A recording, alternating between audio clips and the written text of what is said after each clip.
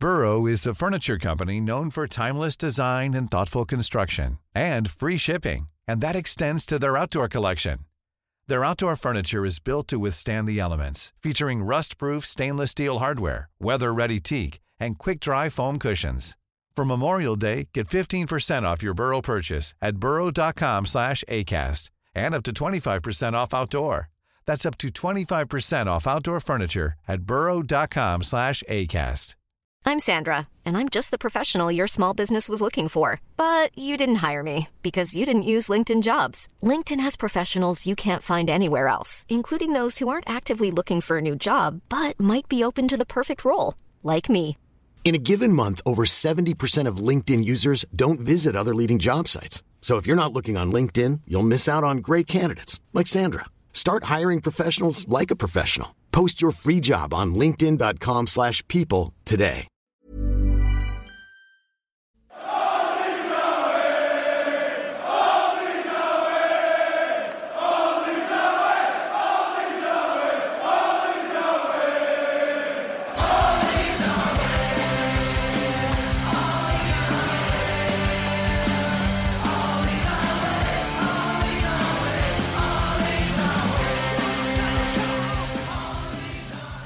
Hello and welcome to All Stats Aren't We, a podcast in which Leeds fans cast their combined eye over goings on at Elland Road, giving scrutiny to the underlying statistics and tactical footings at work at Leeds United.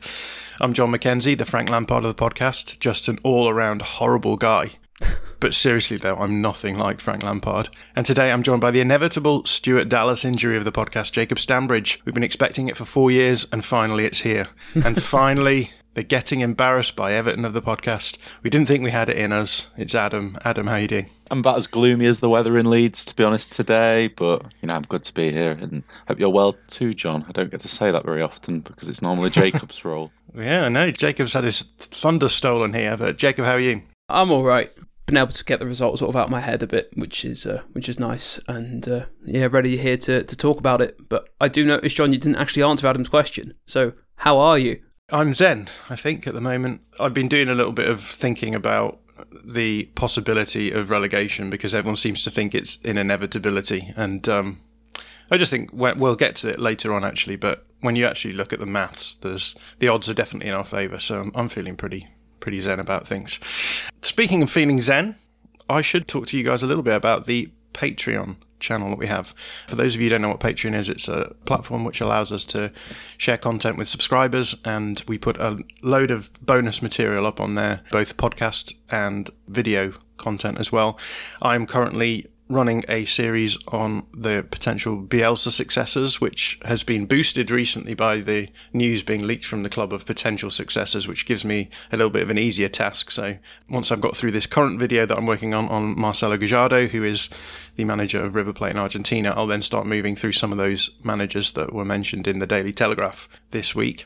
If I may add as well, John and Josh's recent Authors List podcast, which takes a look at sort of the bigger picture of the squad building and the transfer window, they put one out quite recently, and I thought that was really, really interesting and very thought-provoking about thinking about us in a bigger picture sense. Can I also just add the Discord? You also will get added to, which has really, really been popping off recently, and it's a good community to be involved with. There's a lot of good people in there, and a shout out to quite a lot of them because I'm not going to name them all, but it's a really good place to be at the moment. And I probably use that more than Twitter these days to get my Leeds United fix, really. So I would say another good reason to join is just to be involved in that community. So if that sounds interesting to you, then head over to our Patreon channel, which is www.patreon.com/allstatsaren'twe. Anyway, we're not here to talk about Patreon. We're here to talk about Leeds United losing to Everton. Great. Let's just jump in with the game summary. Obviously, 3-0 loss to Everton. StatsBomb had the XG down as 2.1 XG for Everton to 0.3 XG to Leeds, which is pretty catastrophic in a lot of respects. Big surprise from Everton in that they came out in a 4-4-2 instead of the 3-4-3 we expected, and probably even expected once the line out had dropped. But normally there wasn't too much of an issue segueing our own 4-4-2 into a 3-3-1-3 by dropping Robin Koch back. We'll have a conversation in this podcast at some point about the midfield personnel that we went with. But in terms of the structure, it wasn't too much of an issue to make that change. We lost Stuart Dallas early on with the most telegraphed injury of all time, given that Dallas has been playing through injury a lot this season. And that saw Leo Yelde come on in his place. In the first half, we saw as thorough a dismantling of Leeds as we've seen this season. Out of possession, Everton played in almost a 4-2-4 with their wide players pushing right up onto the Leeds wing-backs and pinning us into our own half for long stretches of the game. In possession, Frank Lampard has really perfected the art of causing Leeds problems by just getting players to drive forward, bringing their markers with them so that even if the ball's turned over, there's only a few outlets up the field to hit in transition. And they just ground away all of the half and picked up 2 goals for their trouble. In the second half, Forshaw and Roberts were brought on for Klich and Rafinha respectively, with Dan James moving to the right wing and Roberts going up front. Everton were a little less aggressive in the half. They slowed the game down and they looked to overload in wide areas to stop Leeds from building up, and also they just sort of ran down the clock. And a late deflected Gordon goal from a Richarlison shot capped off the game for them. So yeah, lots of misery there. But hopefully we can do our best to try and talk about some of the interesting things that were going on there. So without further ado, let's move on to the interrogation. So this is the interrogation. This is the part of the show where I ask the guys a couple of questions about the game itself to try and get to the heart of what was going on. So let's just jump in. So we will start with Jacob. And question 1, do you think we'll see more managers switch formations to play Leeds, seeing as how we've struggled when this has happened? And it's happened also this season with, I think, Graham Potter, the standout example there, insofar as he had played a back 3 the whole season until he played us, and then he switched to a 4-2-3-1 and obviously gave us problems. So Jacob, what's your take on this? I absolutely do think that that's quite likely. I think that we saw that a bit with some smart managers last season as well, and even with some managers and analysis teams not being as ahead of the curve as others, I think people are likely to follow trends once those trends are being established. And there are now, I think, several well-established blueprints for causing us quite a lot of difficulty, and last night's game was I think a quite good example of one of those ways to play against us. And I don't really feel like we're demonstrating lots of good ways to be able to address the issues that those approaches cause us. And so I think that it is a pretty smart thing for people to be doing, and not just because it can impact us in terms of how we normally play, but also it skews our prep for the games as well. I mean, we talked quite a lot, obviously we're not the club, but we talked a lot about playing against like a 3-4-3 or a 3-5-2 or something that Everton might play, and it then ended up being this 4-4-2 shape. And I know Bielsa in the post-match press conference said that it wasn't unexpected that Everton might play a 4-4-2, but to be honest, I'm quite unsure whether that's really how he had expected them to play, given that he was prepared to move Koch down into centre-back and then put Klich in that position. And obviously that's something that we may continue to talk about later on, but Klich in that role it didn't suit him whatsoever, and again echoed by Bielsa in the press conference. But if that was something that he was really expecting, would he have picked a team where that's what would have happened? I can't help but think, if you think that that's something that you would do, I just don't see why you wouldn't pick Adam Forshaw in that starting 11. Yeah, and I guess if the worst came to the worst in that situation, you then just make that substitution at half-time and you think, well, okay, maybe we won't be the most attacking and progressive team in the first half, but that doesn't matter as long as we get to the second half and we're still in the game. Yeah, absolutely. I don't think there's anything wrong with retaining players on the substitute bench who may offer a more specialised tactical role. I've said this quite a lot in the past about Rodrigo, although I think he's played relatively well in recent games. I do think he can offer us a lot off the bench as a substitute for doing certain things that we don't typically do. And I think you're absolutely right to say that's what should have happened in this game. We should have gone with the more generic option almost in Forshaw, which could have worked in terms of midfield balance if we were playing a 4-3-3, and could have functioned better in this role if what actually happened, and then changed it if we needed to. Adam, I'll come to you. What's your general take on this, and particularly like maybe focus on the prep side of things, because I think that's the interesting one. Because I think prepping for a game, we obviously know that Bielsa runs through these sorts of prep in quite meticulous detail, and will be aiming for certain things to be done in terms of like the attacking routes that they're aiming for, etc., etc.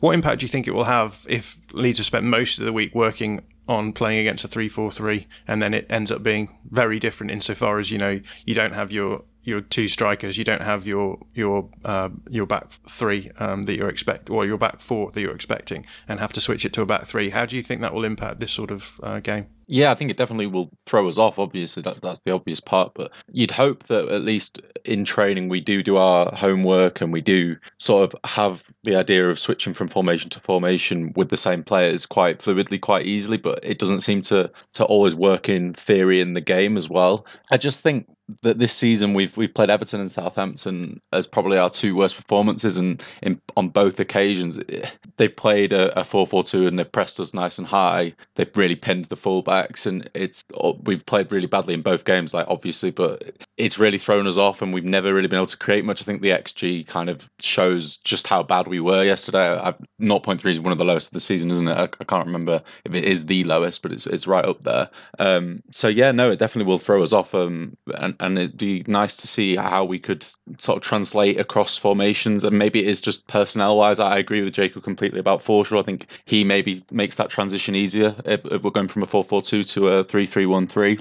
I think he's obviously more specialised in that holding role that Klich played. He's played there a couple of times in his Leeds career. Aston Villa away last season being one that springs to mind, but he's not done it very often. So it's definitely a thing we've noticed this season. We struggle against teams that press us high, and I think back to games like Wolves and Leicester where we weren't pressed quite as high and we had a little bit more joy. They were both at Ellen Road, sure, and the crowd might have been a factor in that, but it's particularly in the Southampton and Everton games that I've noticed that when teams really come out with an intelligent press and press us high up the pitch and basically don't allow Ayling to get forward very often when he was playing as a wing back, then that doesn't help.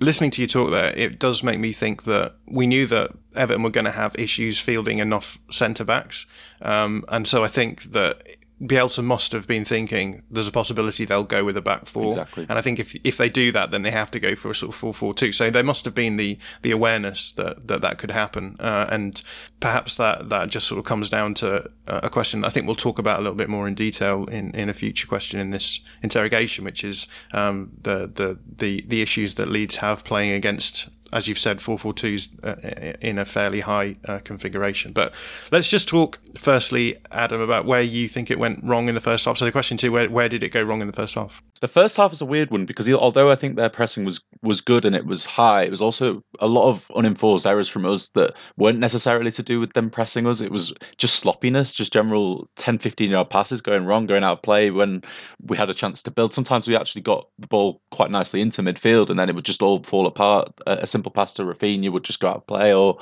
something like that. There were other times when we had options to pass the ball to better options and we didn't always choose them. And I just think it wasn't necessarily just Everton's game plan. I think it was just a lot of players didn't play at their best. And I think I'm skipping ahead a little bit here, but Tyler Roberts came on in the second half and again, he was the whipping boy on social media, and it really frustrated me because having watched it back across the two 45s, there were definitely worse players that had a longer impact on that game than Tyler Roberts that deserve a lot more, stick or whatever you want to call it. There were a lot of bad performances out there. Jack Harrison in particular consistently gave the ball away. He had a really off day and got into good areas and we got into good territory at times, but then the ball just wasn't right. It wasn't always there, and a lot of decision making was poor as well. But some of it was, definitely Everton's pressing, and Van der Beek wasn't always being picked up. I thought Calvert-Lewin was pretty good, even though he didn't score. So there was quite a lot that went wrong. We were a little bit better in the second, as you say, but the first, no, it was just a bad performance from us, as well as Everton playing well. Jacob, what's your take? I think what I would say is that we very much played into Everton's game plan.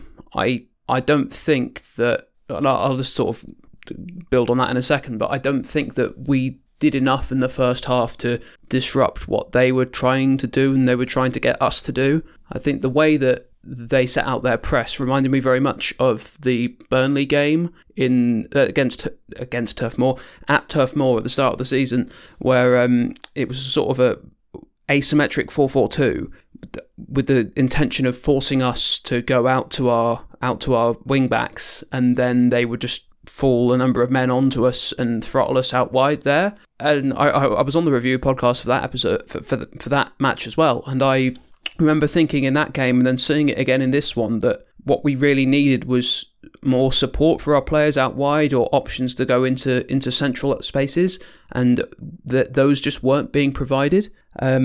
There weren't very many of the sort of the combination moves or some of the automations that we're used to seeing to help us progress play through the thirds, be that out wide or by moving the ball into the middle. And then the byproduct of the high press, as has been mentioned, is that we're forced into rash decisions quite quickly, and quite a lot of times the ball is getting knocked forward, and Dan James is not the kind of player who's going to contest aerial balls. So yeah, that I guess is sort of what I look at, is that we did what Everton wanted us to do. It's weird because obviously going and building out wide is what we like to do. It's as part of our game plan, but when it's weaponized by the other team, we have to be able to try and do something a bit different. I think about Man City last season at Ellen Road, where we were under a lot of high pressure early on, but then we dropped Matthias Klich back alongside Calvin Phillips to help give another option to relieve that pressure. I don't really think we did something quite like that, anything like that today. Challenged what they were doing, and so that's sort of where I'm at. Yeah, it's interesting. I think watching the game back and looking at the press, I think that their press was really good. I have been watching a lot of different managers as they set up presses, and I think that was as good a press as we've seen in terms of it being a sort of high-ish mid-block that caused Leeds problems. And I think what we've seen this season, I think a lot of people talk about playing against 4-4-2s, but I think whenever we come up against a team who play a front four and press pretty well as a front four against us, it causes problems. So we've seen Arsenal do that as well, and Arsenal have done it against obviously a back four rather than a back five in this sense, but it still causes huge amounts of problems. And I think in the first half we could barely get out of our own half, and that was because Everton were able to just manipulate us into certain areas, press us hard, cause us to panic, and the ball was turned over. And so whilst I do hear people saying, yeah, you know, our team, we should have done better, we should have been finding passes that were on, I do think that part of the sort of edge of Bielsa ball is that the system allows players time to make decisions.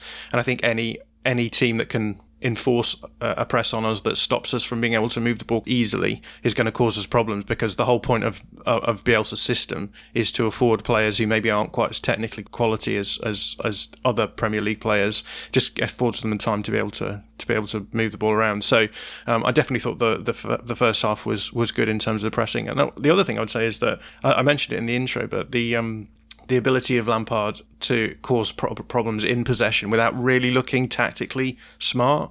And I think that particularly watching the first half back, what I noticed is that whenever Everton got the ball back and they turned it over, they were happy to just move forward as a unit. And I think that's just a very counterintuitive way of playing for most managers, because I think most managers will think about something like a rest defense, which is thinking, okay, if we're going to go forward here as a group and we don't leave any cover at the back, we could get countered on here. But I think what Lampard has recognised is that if you pull forward as a unit against Leeds, the man markers have to track back with you, and so it means that you're automatically causing Leeds to be in a more defensive iteration. And so a lot of the time when Everton were getting the ball, Everton would go forward in numbers and it would pull Leeds back. And even if Leeds turned the ball over, they then didn't have much to aim for in terms of outballs. And it was either, you know, Dan James or Rodrigo usually, which is, again, it's not going to be the most effective way of counter-attacking. So they're the two things that I thought went really well in the first half for Everton. Anyway, Jacob, what did you make of the half-time substitutions, and did you think they should have come earlier? I mean, we've touched on this a little bit, so I don't think we need to get into it too much, but the half-time substitutions were obviously bringing Forshaw on. I think that's the big one. I suppose the question is, as soon as we realised that Everton were playing a 4-4-2, should we have then switched up the personnel? I think we probably should have done. But just based on how little we were able to involve Klich in the game effectively from where he was, I just think we may as well have just gone with it straight away. And to be honest, I also kind of think that we could have done with Roberts in the first half as well. Just as we were just talking about, Dan James being that solo outlet is not really going to bring us much fruit. And whilst I'm not here to say that Roberts would have done loads of things on his own, the one thing I think he would have done better would have been as an aerial presence for those out balls. But by the time he came on in the start of the second half, I'm not then sure whether he was necessarily the right player to bring on. I don't really think he had much of a material impact in the second half when Everton were a bit more sat back and a bit more comfortable. I think by then it was the time to maybe consider bringing on Gelhardt rather than Roberts. But I do think in the first half he could have offered something, and it's a shame maybe that we had to use a substitution on Dallas to stop us from having the bit more tactical flexibility. Yeah, I was going to say the same thing about Dallas. It left us a bit short-handed with him going off so early. It did leave us a man lighter in substitution terms, which would have been nice to have. I think for me with substitutions, I'm not too fussed about Roberts coming on. I actually disagree with you a little bit, Jacob. I think he was probably one of the right players to bring on purely for the reasons you stated, actually, with just giving us a bit more of an outball, someone for it to stick to a little bit better up front.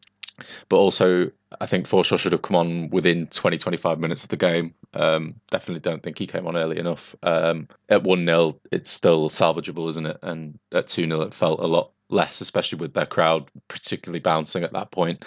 For me, the worst thing really was bringing off Rafinha, even if he'd had what some might call a stinker, and he was really, really poor in the game. He's still one of the players that you think has that moment where he might do something. So I don't really understand Bielsa taking him off. I don't think he was any worse than Harrison, for example. So I couldn't quite understand that when it became clear it was a tactical decision and not an enforced one through an injury.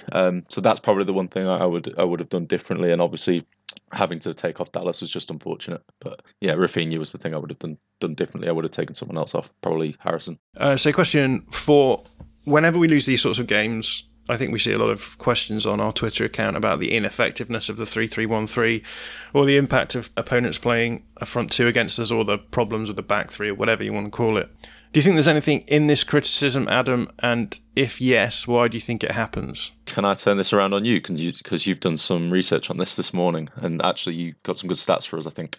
I just had a look this season, and we've only actually lost once against when we're playing a back three, and that was against Southampton. Which obviously I think there are correlates, as we've suggested, between the Everton game. But we've drawn and won games where we've played a back three. We beat Norwich playing 3-5-2, which obviously is a different structure, different iteration, so maybe people wouldn't care so much about that. But again, that is a game where we played against a strike duo, and we built up in a back three formation as well. So I do think that people over egg this. I think there's probably an element of confirmation bias here, which is that, as you've said, the issue isn't necessarily the structure, it's more the way that teams play in that structure.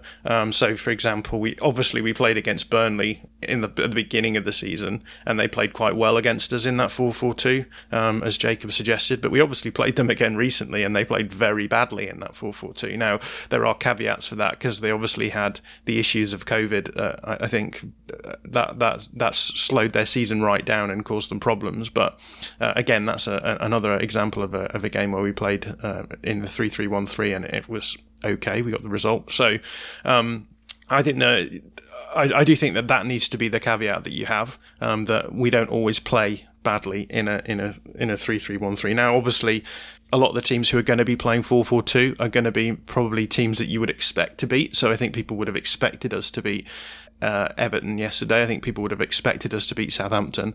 People would expect us to beat Burnley. So you have to take that into account. But I do think that maybe a lot of that criticism is over-egged. But in terms of the two things here, so one of them is, I mean, I guess the thing comes down to, right, if you play against two strikers, Bielsa's always going to have a player covering as a free marker, and that means that you're playing as a back three. I don't think that we suffer defensively from that. I don't think that there's any issues with us having three at the back in defensive situations. So the big question is, in build-up, why do we think that we don't look as good building up in a back three? Do we think it's because of structural issues, or do you think it's because of personnel issues, I suppose? So how would you answer that, Adam? I'd probably say it's a mixture. I think what you said earlier about preparation is probably part of this as well. I think if you know you're going into the game as a 3-3-1-3, it's probably a little bit better than if you are almost forced into changing to it as well. I think yesterday it's definitely personnel more than it is structure, because I think Forshaw and possibly a better right wing back option, someone better on the ball, would make us build up a little bit better. So that would definitely be one of them. But I also agree with you. I don't think it's necessarily a huge issue, the 3-3-1-3 as a system, and like you said, we've actually won some games playing it. So I think it maybe is just down to whether we know whether starting with it or if we have to switch to it. And if we have to switch to it, maybe it is about, if it's going wrong, we make early substitutions like Forshaw and try and change things up. Jacob, you must have thoughts on this. I very much agree with what you raised, John, and that's the first thing I noted down when looking at this question, is the importance of not just the system but the game state and the approach that the opposition team takes. And like you rightly pointed out, Arsenal pressed us very well with a front four, even though we weren't playing 3-3-1-3 in that game. What I would say though is I think that probably when we are pressed or under a lot of pressure, that in a 3-3-1-3, that the issues are maybe even more exacerbated, because I think by having an extra player in the first line who is not in front of the ball, you lose an option in terms of someone who might be able to make a run or a movement that disrupts the pressing structure, and you just have one fewer option really, because they're just right to your left and right. They're not making that much difference to the player on the ball. And with regard to then your question that you posed partway through, I think there's definitely a point about personnel to be made where people can end up getting moved into positions in just like mid play that don't suit them so well.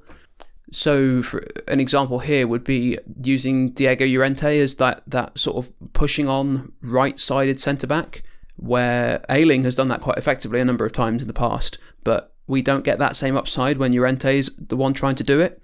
I remember a moment about 20 minutes into the game where Ayling has the ball on the right flank, and the camera's sort of on him quite closely, and he's just gesturing to Llorente to try and get him up the pitch to come and be that option that we don't have from a number 8 dropping in to facilitate the build-up out wide, because the number 8s just aren't there. The last thing I'll just pose is that it was mentioned on the Discord last night that could there be a possibility of the centre-back pushing up when we're possessing the ball in order to allow the two number 8s to do what they do a bit more naturally, and I do think that there could be some benefit to that, because otherwise you've got your one defensive midfielder who's not really able to go too far wide because they've got to make sure that the centre is still plugged to some extent from counter-attacks, and then it all falls on the one attacking midfielder. And I don't think it's as much necessarily Rodrigo's game to support attacks out wide so much, but I do want to come on to Rodrigo later, and I do think there were some benefits to him staying central as well, but it does mean that we just have less support out wide. Forshaw is obviously, in terms of our midfielders, he's one of the most press-resistant players we have in our entire squad, to be honest. So if we are going to be pressed the way we were yesterday and in other games this season, like Southampton is another example, Burnley in the game at Turf Moor, then why won't you play him? Like, I think in the second half he even proved that he can do a couple of things better than a lot of other players, which is, A, he's always shown for the ball. So if you want to play through the lines, he's going to give you that option. But B, he's also more press resistant. So if you give him it in tight spaces, he can get out of it. Yeah, and I think just structurally, and it's interesting hearing you talk about maybe pushing the centre back up, Jacob. I think that was a suggestion from Udav. But structurally, in the past, we've solved that problem by inverting the wing back. There is that too, yeah. And we don't see that happening anymore. And I think that the issue is that when you're playing with a back three and you're building up the way that Leeds build up, when you're using your goalkeeper a lot, you end up with essentially a dysfunctional player in the build-up in the centre-back role, because if you are going to use a central point by which to pass the ball across, then you can use the goalkeeper. You don't need the centre back to be there. So the question then is, what do you do with your centre backs in that sort of build up situation? And what we used to do, as Jacob suggested, was you would get Ayling pushing forward, and you would then have the wing back often sort of inverting into the central space, and allowing you a sort of another option in the middle. But it also does the job of then splitting you into essentially a back. I mean, it's essentially a back four then, with your two of your centre backs as the two centre backs. One of the centre backs pushing forward into that channel, and the wing back being in the middle as well. And that does a few things, but I think the biggest thing there is that it just gives us that iteration of players that we like, which is two centre backs deeper, fullbacks pushed further up, and then a pivot player that you can play off in the middle. And I think that just suits us much better, because as we've said, I mean, Jacob's mentioned that you end up with only 1-8 really when you're playing with a two-man midfield and one of the two men has to drop in to pivot. You then end up with 1-8 effectively forward. And in terms of the build-up play, now normally that may not be an issue because we usually build up on one side, and if we go back we'll just sort of horseshoe round, and then you give the 8 the chance to get on the other side as well. But it does, as Jacob says, reduce the amount of options we have to pass through further up the field. So I feel as though we've stopped doing that, and I think pushing a centre back forward into that pivot role and then having the 2 8s is an option. Did happen a little bit yesterday, to be fair. Robin Koch did push forward a little bit in the early phases of the game, but it felt as though the more pressure that Everton were putting us under, the less likely we were to do that. And part of the issue there is precisely that we weren't able to possess the ball, and so we weren't able to get into that sort of structure. So it's a sort of chicken and egg situation, I think, with that one, is that maybe that was the plan. It's just that we didn't hold the ball long enough to be able to do it. So, but I would like to see that done more, and I think sometimes you just have to be bold and say, okay, we're just going to go with the 2 centre-backs and push the central one forward, use him as a pivot, and it just gives us a little bit more of an outball. And I think that proactivity as well, that has to have a bit of a knock-on effect to Everton's press if you do that, because suddenly you've got a man and a line that's possibly open that wasn't before. Would you suggest that Robin Koch's the best centre-back for that role, John, to push forward? Because all this is doing is making me miss Ben White a little bit, to be honest. Yeah, I mean, again, what is it that you're wanting from that player? You are essentially wanting a centre-back who is press-resistant, and I think part of the issue is that we don't have a centre-back who's particularly press-resistant in a central space. I think people will argue that Llorente is pretty good, and I think Llorente's okay one-on-one in those wide areas. He knows how to get out of a sort of on-rushing forward situation. But I think as soon as you put someone in the middle and you have players pressing from different sides, I think it would be a nightmare. I think Koch probably isn't as press-resistant as you would want, and so the issue then becomes that you want to have someone who is going to be able to fall in as a centre-back but also be press-resistant enough to play as a defensive pivot, and so that probably is the issue. I think I have no problem with Koch pushing forward there, and I think that's why they played him in the middle, because obviously he was like the defensive midfielder, but we dropped him back because of the formation they selected. But let's just move on. I've got a final question, which was, are there any positives to take away from that game? I think I'm just going to use this time just to talk about Rodrigo, because I think he was the only real positive to take away from the game, and I think even that is sort of maybe scraping the barrel a bit. But let's extend it a little bit just to talk about Rodrigo, because I saw Ethan from online who tweeted yesterday about the fact that it's weird how Rodrigo's probably looked like one of our better players in the last 3 fixtures, but also there have been issues in each of the last 3 fixtures, which he reckons maybe are caused by Rodrigo. So it's almost like you're in a catch-22 with him, that if you play him, then you watch his games and you think, we obviously have to play this guy. He's like the most elite creator probably that we have, at least in terms of creating chances for other people. But then at the same time, if you look at those 3 games, we've picked up 1 point from them. So I'm going to push this to you guys, and just I'll start with you, Jacob. But what's your take on Rodrigo at the moment? And are we in the same situation that we've been in the whole time we've had him, which is that we recognise he's an elite creator, but it does seem to cause us problems structurally? I think so. I think there's a question as to whether the structural problems are all entirely the same, because I note that your reply to Ethan around the differences in our pressing this season, and I'd be keen to ask you what you were thinking around that. But I would just add as well that I do think that Rodrigo does lay on some really good chances for people, but I do think that it can come at the expense of some of the rotations and movements that we were more accustomed to running with other players, even with Pablo in there.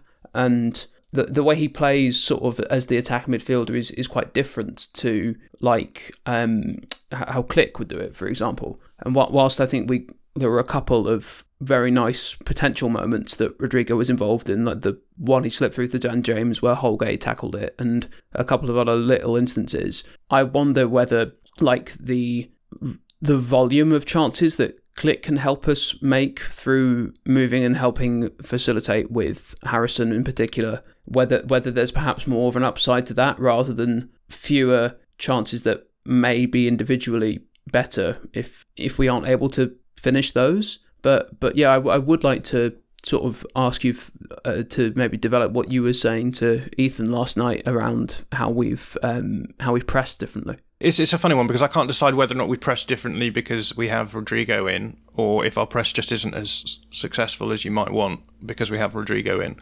But either way, like what's changed this season between this season and last, and I think part of the change is that we've seen Rodrigo a lot more this season than we did last. But it felt like as though last season we ran a fairly coherent high press, which caused teams issues deep in their own half. And this season, we haven't seen that so much. What we've seen is more of, I would say, a deeper counter press, which is that often our front press gets broken. The ball goes into sort of deeper midfield area, and then we counter press there, and then we spring counterattacks from those sorts of situations. A lot of our goals this season have come from us winning the ball back through either the pivot player, or we've seen it with, I think Luke Ayling's done it a few times, players just pressing forward onto their opponent when the ball is passed into the midfield area, winning the ball, driving forward and counter-attacking from those situations, rather than causing a high turnover when they lose the ball in their build-up phase in the defence.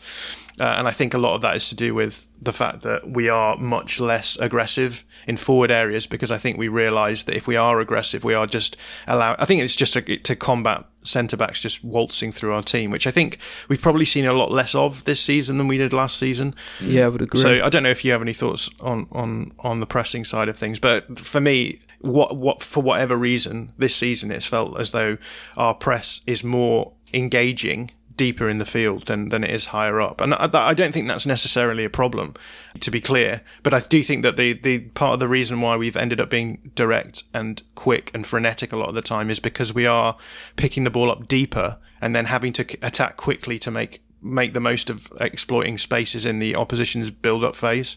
Adam, do you have any thoughts on Rodrigo? No, I agree with everything you said, actually.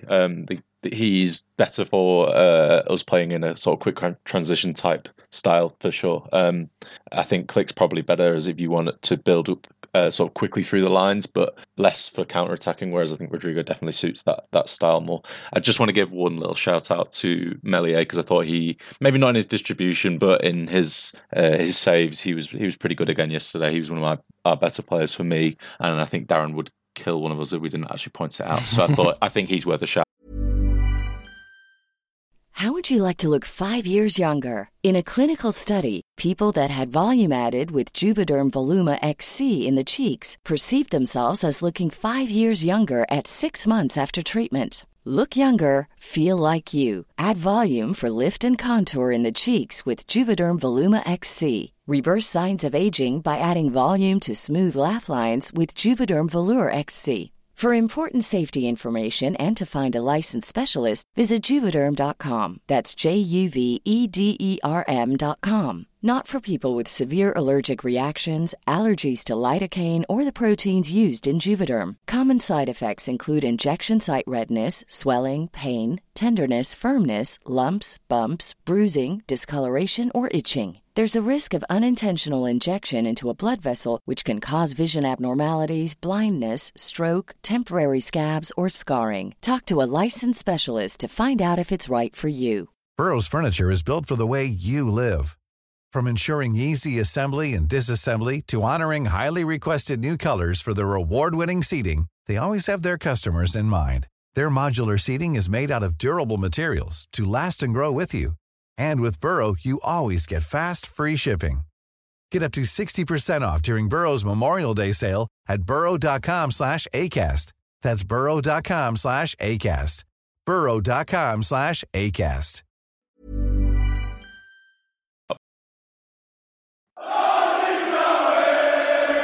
Well, I thought we were going to struggle to talk for any amount of time about the game yesterday, but apparently not. So I've once again managed to badly manage time. Let's move on to the Bring a Topic section. This is the part of the show where the two guys bring a topic for us to discuss. We'll start with you, Jacob. What did you want to talk about? We hear quite a lot of discussion amongst the fan base around players that we're missing, and having the impact of not having those players in the 11. Although I personally feel the problems are more systemic and particularly were yesterday.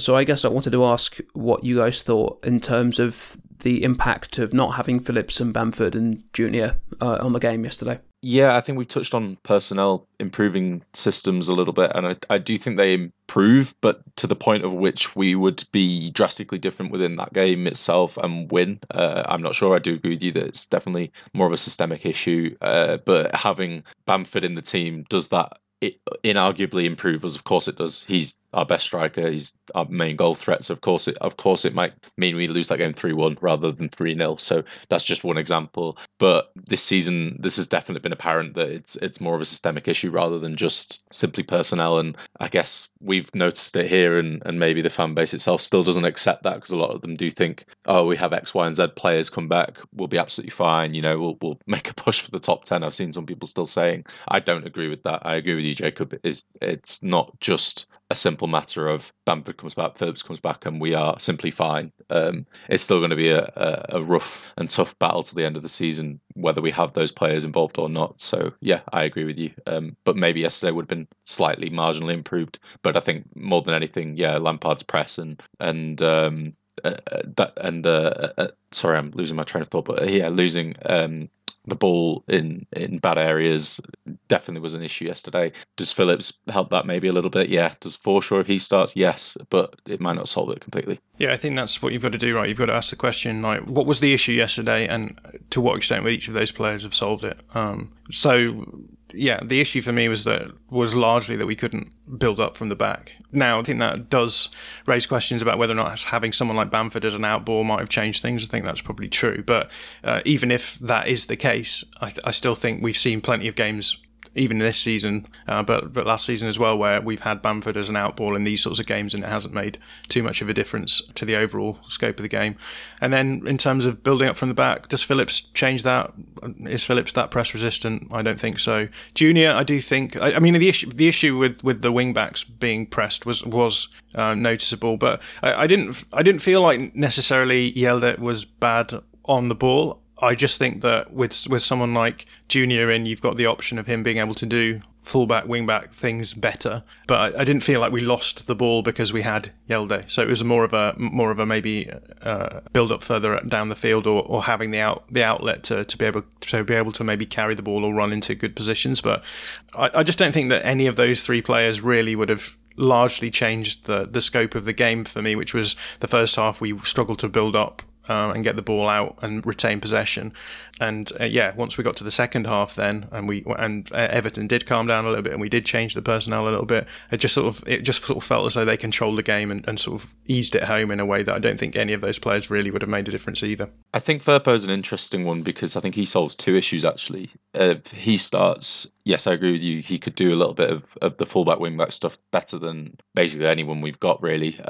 But also it might move Dallas over to the right as a potential in the 3-3-1-3 as a right wing back, which would be better for us and would be better for building out the back as well. And Ayling can do more of his right centre back type stuff, so that would definitely have helped as well. I think Junior's probably an interesting one, because not a lot of people would have said he would be the main man to sort of fix a lot of problems, but I think he definitely, out of those three players, might have actually done the most. Adam, what was your question? It's a tough one, because obviously on this podcast we're generally quite measured and quite neutral, and we try to be sort of both sides of it, but there seems to be a bit of a shift in the timeline on social media with regards to Bielsa and where people stand with him as a long-term option. And I just wondered where you both are with that, because it's not been the same this season as seasons gone by.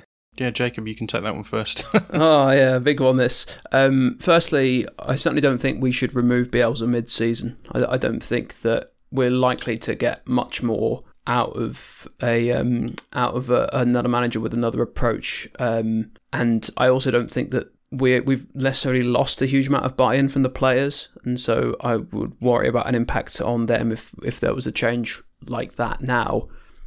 Going forward, I'd say there are several core issues that I want to see the club, and I say the club here, so not just Bielsa, but the club in some manner resolve. And I would talk about the continued reliance on a core of largely older players, poor recruitment, scattergun ways of involving some of the younger players, and then a couple of various tactical bits as well.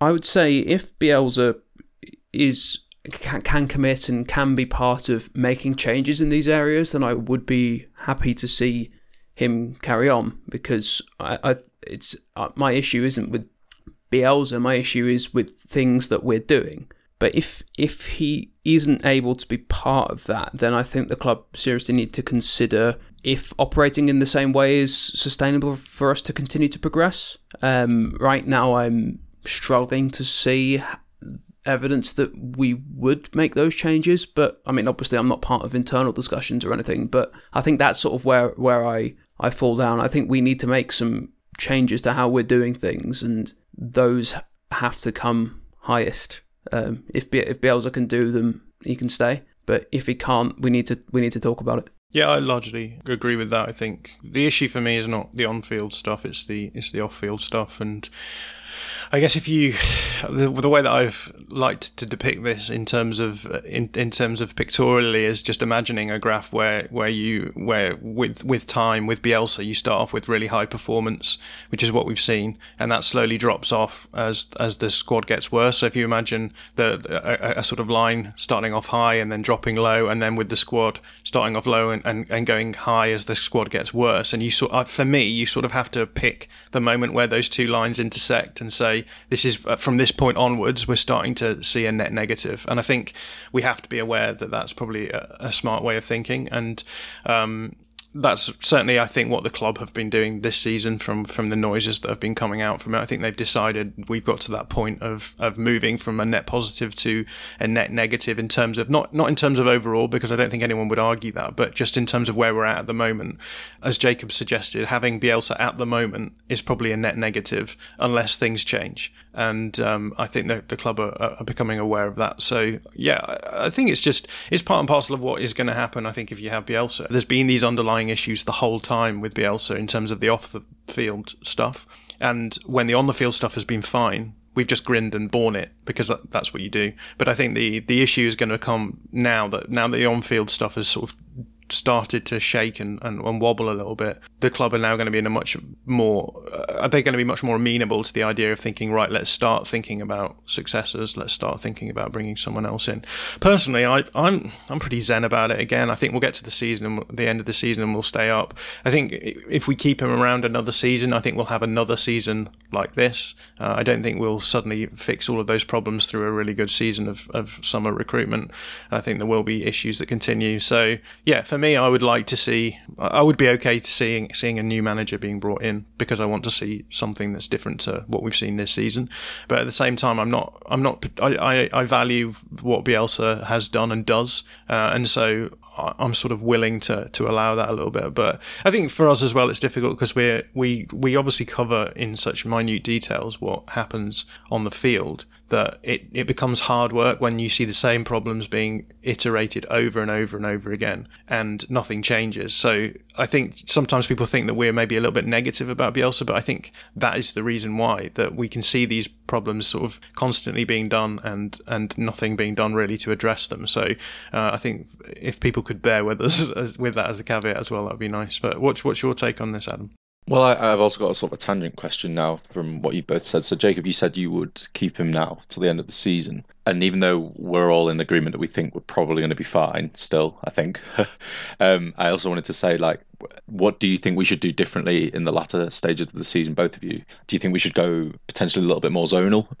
I know I've bashed on about this, so has Josh, quite a lot. But we did it at the end of last season a little bit more, where Dallas was sort of a free man to be a bit more zonal. And do you think we should go back to something like that, maybe, to just scrape through some more games and to get the points together that we need? I think it's something we could do, but as we may touch on later, I kind of think that there are teams that are just that bit worse than us, that even if we carried on as we are, we'll probably be fine. Yeah, that's what I think as well, to be honest. What about you, John? To a certain extent, I kind of feel like we have been more zonal this season with the marking. I feel as though we are much less likely to commit forward to a high press. And we do see players sort of sitting between a couple of options rather than just having a single man marking option. So yeah, I just think it's just not worked as well this season. And I don't think we'll ever see him go to a proper zonal system for whatever reason. And to be honest with you, I think it would be worse if we did that. I genuinely think we get a fairly decent edge from our team playing the way that we do, because a lot of clubs aren't able to play against it.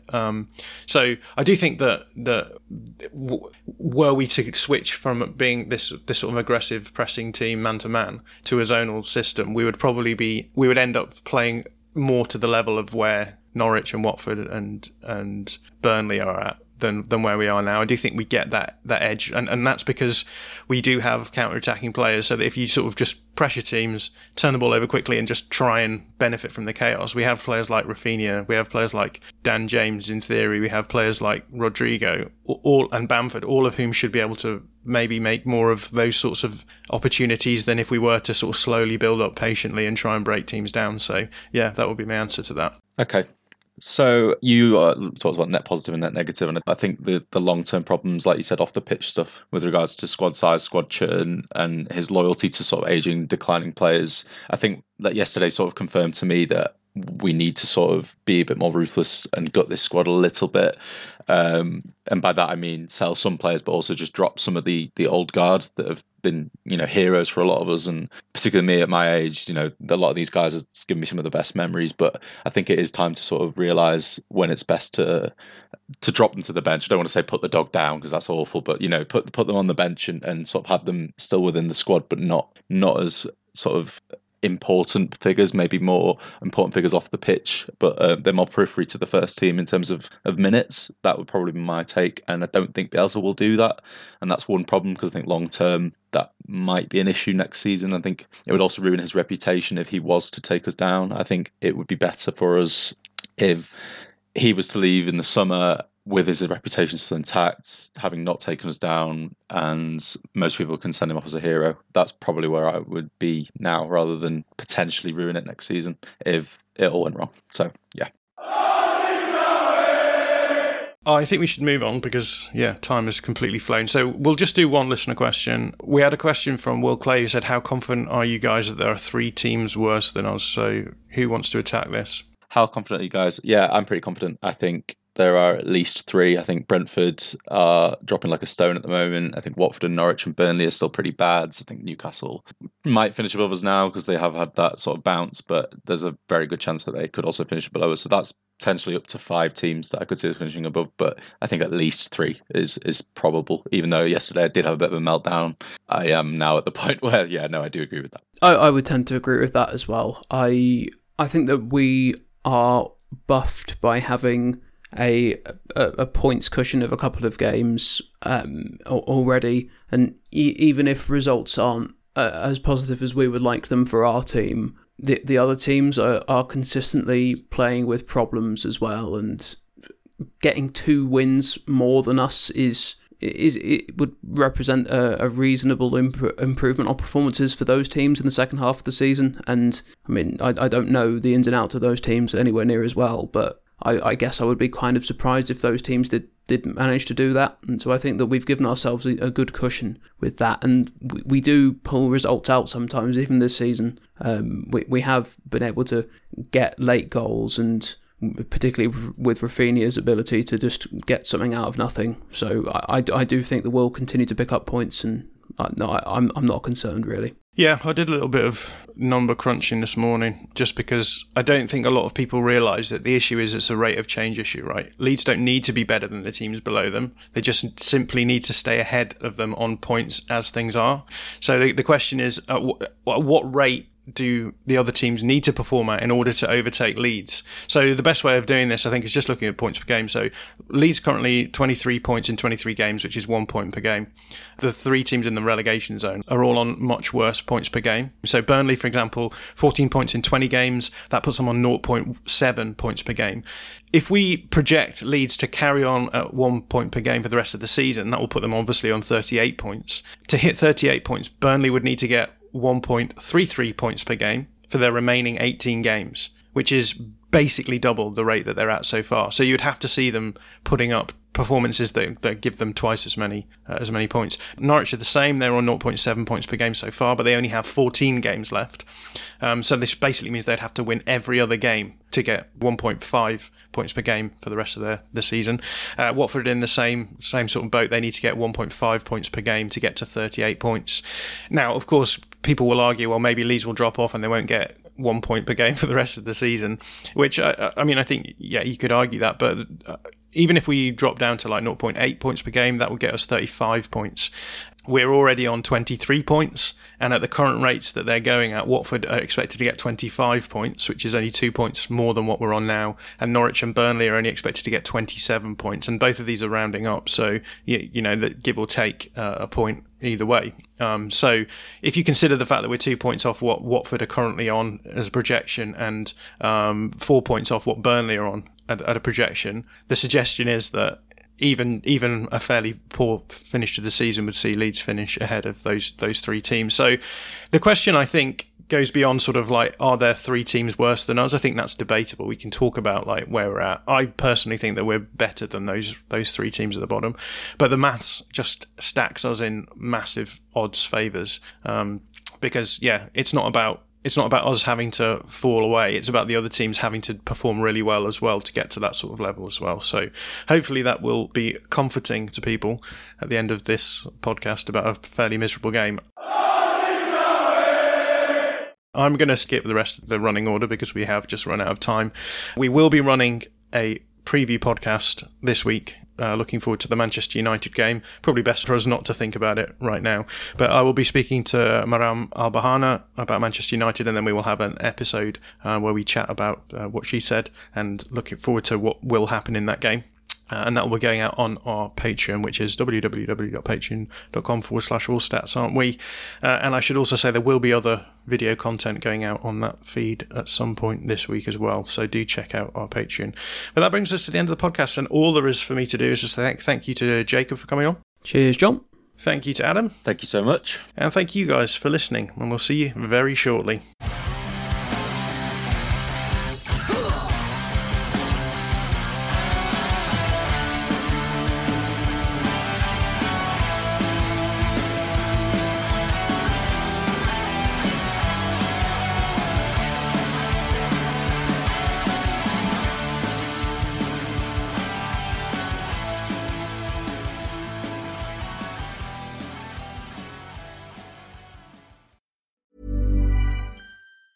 Planning for your next trip? Elevate your travel style with Quince. Quince has all the jet-setting essentials you'll want for your next getaway, like European linen, premium luggage options, buttery soft Italian leather bags, and so much more. And is all priced at 50 to 80% less than similar brands. Plus, Quince only works with factories that use safe and ethical manufacturing practices. Pack your bags with high-quality essentials you'll be wearing for vacations to come with Quince. Go to quince.com/pack for free shipping and 365-day returns. Mom deserves the best, and there's no better place to shop for Mother's Day than Whole Foods Market. They're your destination for unbeatable savings, from premium gifts to show-stopping flowers and irresistible desserts. Start by saving 33% with Prime on all body care and candles. Then get a 15-stem bunch of tulips for just $9.99 each with Prime. Round out Mom's menu with festive rosé, irresistible berry chantilly cake, and more special treats. Come celebrate Mother's Day at Whole Foods Market.